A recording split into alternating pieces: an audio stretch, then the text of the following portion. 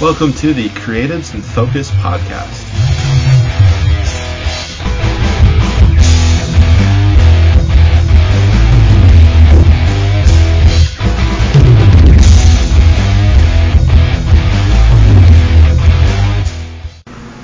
Hi, I'm James Reed, fantasy author publishing under JMD Reed. The first volume of my epic 12-book fantasy series, Shadow of the Dragon, is available for purchase.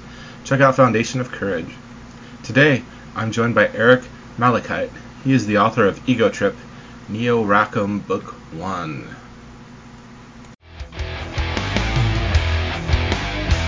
How are you doing today, Eric? I'm doing all right. How about yourself? I woke up with a cough, so that wasn't great. And that's not great. And I'm adjusting to my new prescription glasses that I picked up today. So everything still feels a little wonky.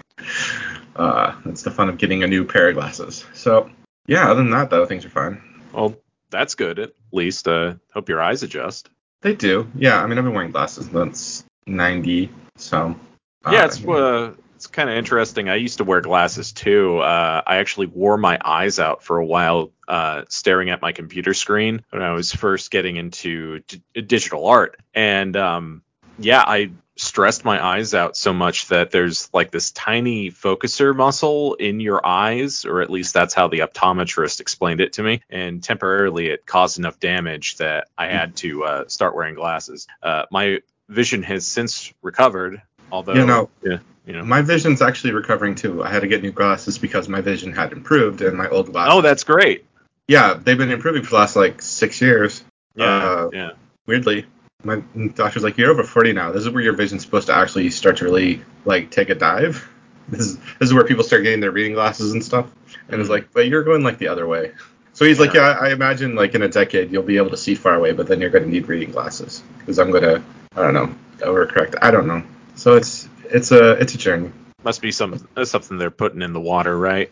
I have no idea. My roommate has a worse prescription than me, and his isn't getting better.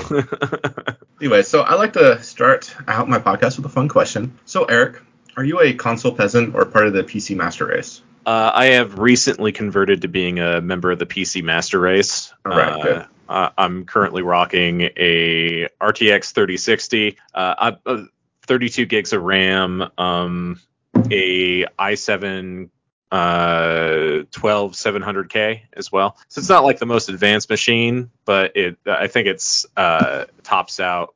It might be better than a PS5. I'm not really sure on that. Well, I mean, to get the most advanced machine these days, it's like $3,000 for the video card. Yeah, and Thank you, Bitcoin.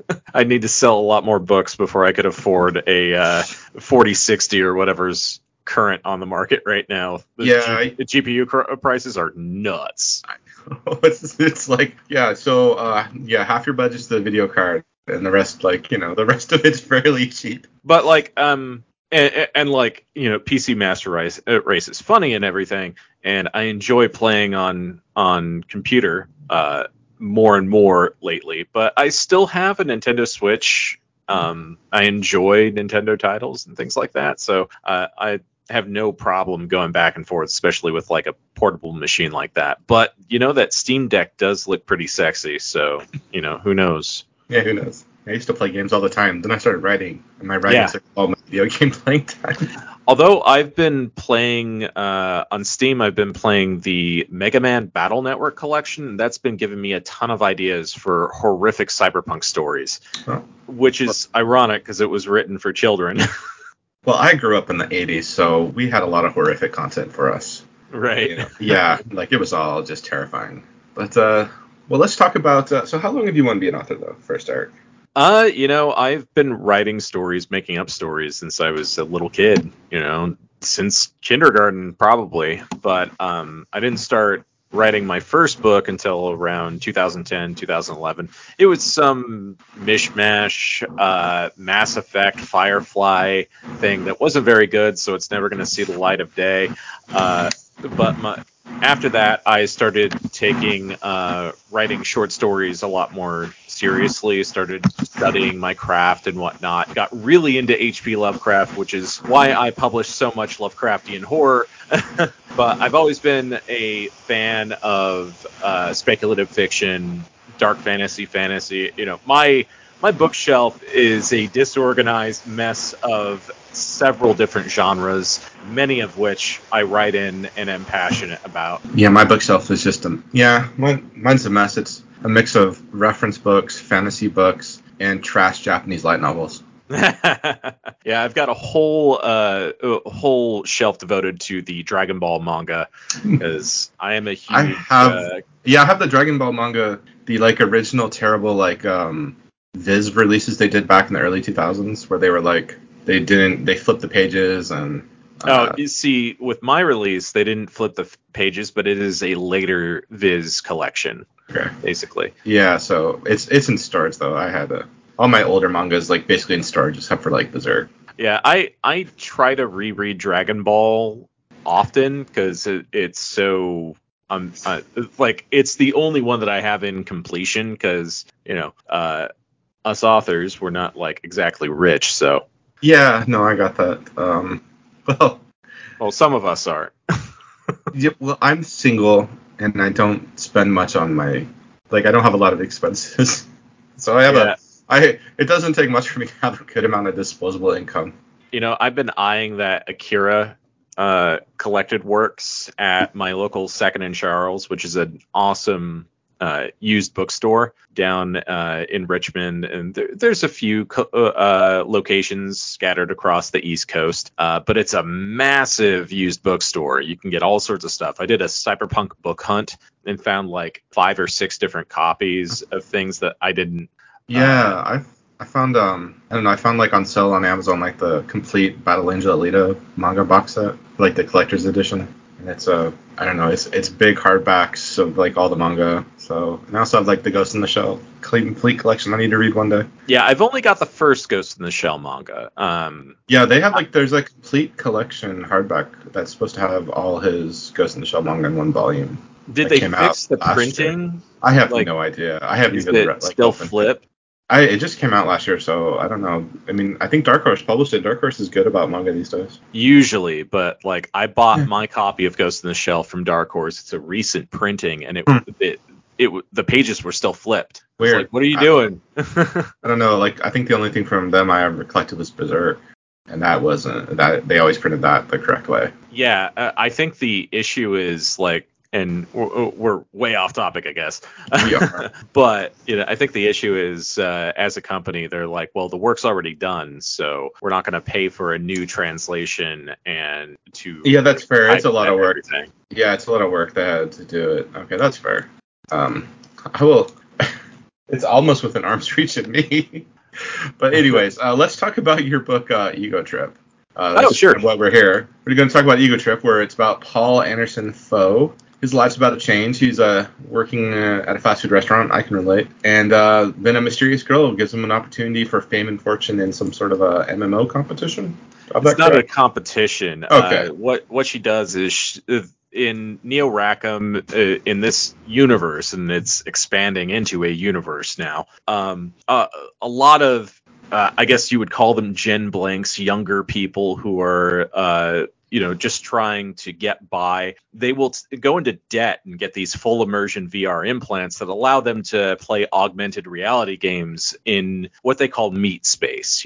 It's physical reality. They don't like it. Most of them, including Paul, spends all of this time on Rackham Social in VR, basically living his life in virtual spaces because this is a world that exists that is still recovering in a lot of ways from World War III, where a ton of it was an all-out nuclear war between China, Russia, the US, and a bunch of other players that I haven't even touched on yet. It's been several decades since then, but many fission nuclear reactors in Canada actually melted down because of holy shit, what just happened?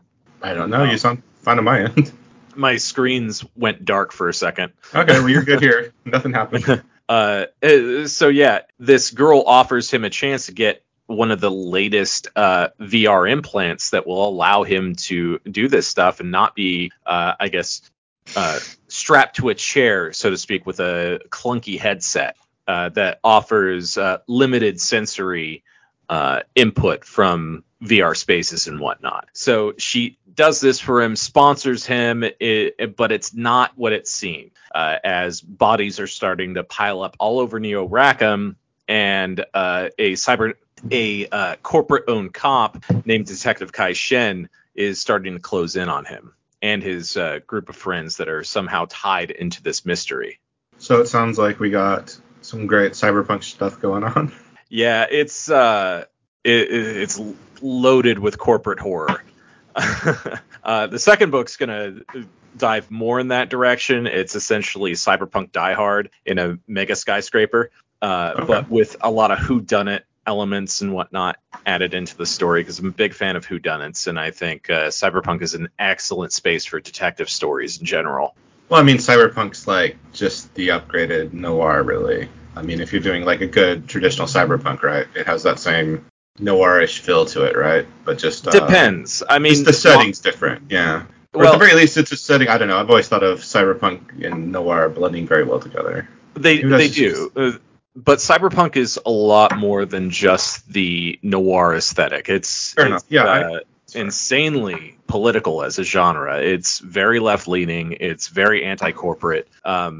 There's a lot of, ironically, corporate-presented cyberpunk media that doesn't really fit the genre anymore, so to speak. And writing Ego Trip was really my way of trying to not only inject some healthy irreverence back into the genre, but also to take the piss out of the corporations a little bit.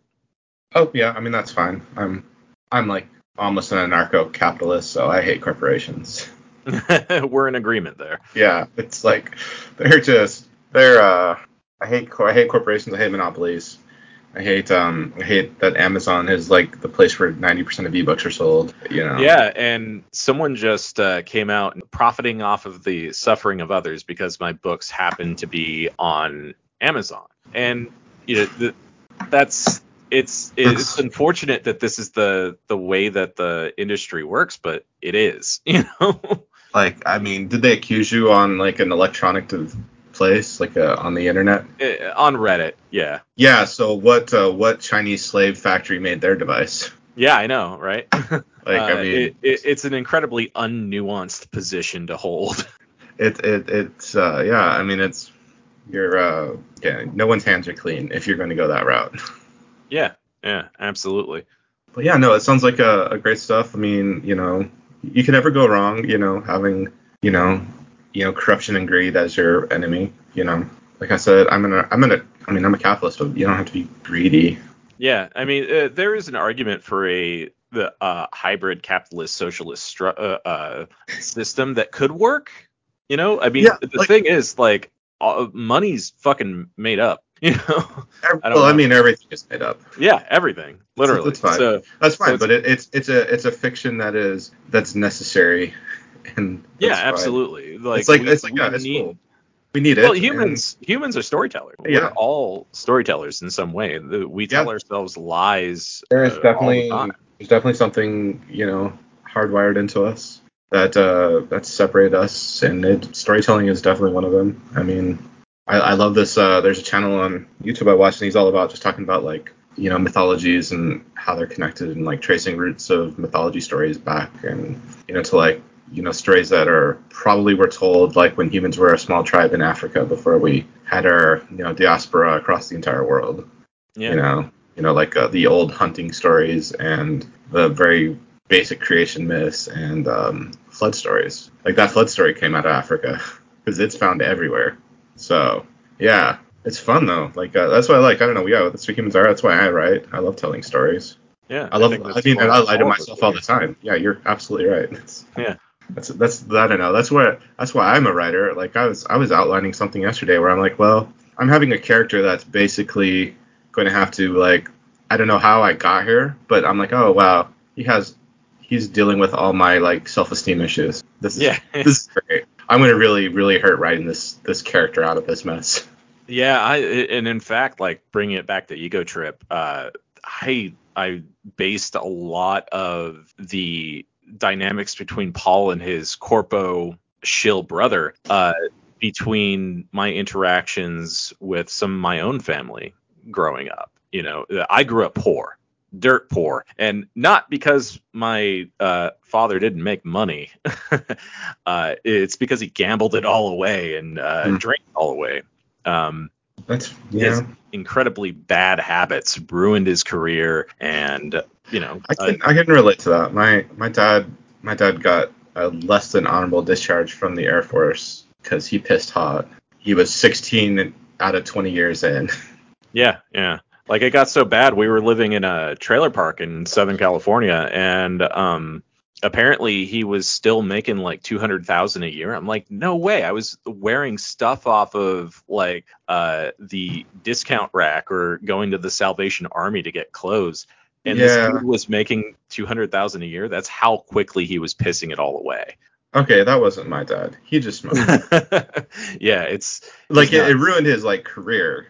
I don't know. I haven't even actually spoken to him in 20 years. I don't actually know what he's up to. But yeah, I don't know. Yeah, it was like I said, we were poor, but we weren't that poor. We were living off of like an E6 pay in the military in the 90s.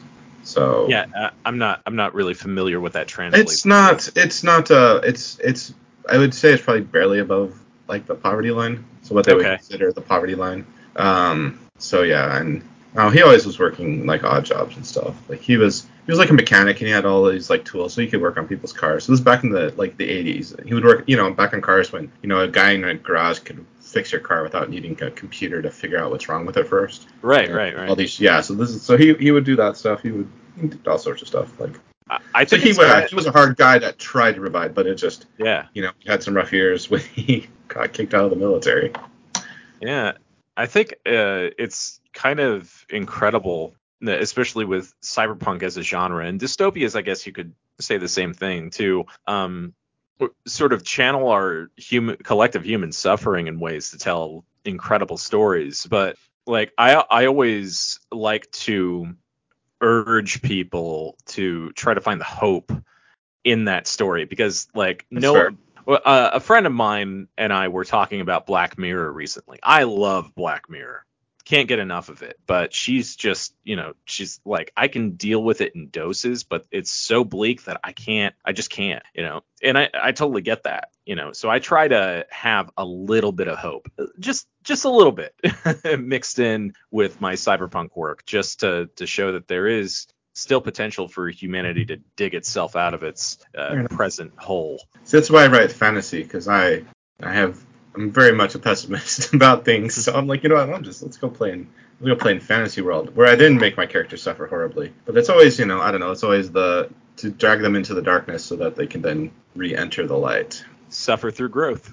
Yeah, exactly. Or, some of them don't make it. Some of them, they break on their journey. But yeah, they have to. I don't know. That's always the thing. So yeah, definitely hope. Like that's why I'm not grim dark, because I will always bring it back to that hope that things can get better. Right. And I don't necessarily think that grimdark as a genre is limited to having absolutely no hope in your story whatsoever. I think it's more of a visceral approach to storytelling. I just think it's like when you're there, when it's striving towards having that sort of visceralness, it's like not necessarily to say that there's not like good things that don't happen or anything. It's just that like I never get like the feeling that the world's going to be better when that story's done. It's still going to be the same place, even if like maybe your characters might come out better.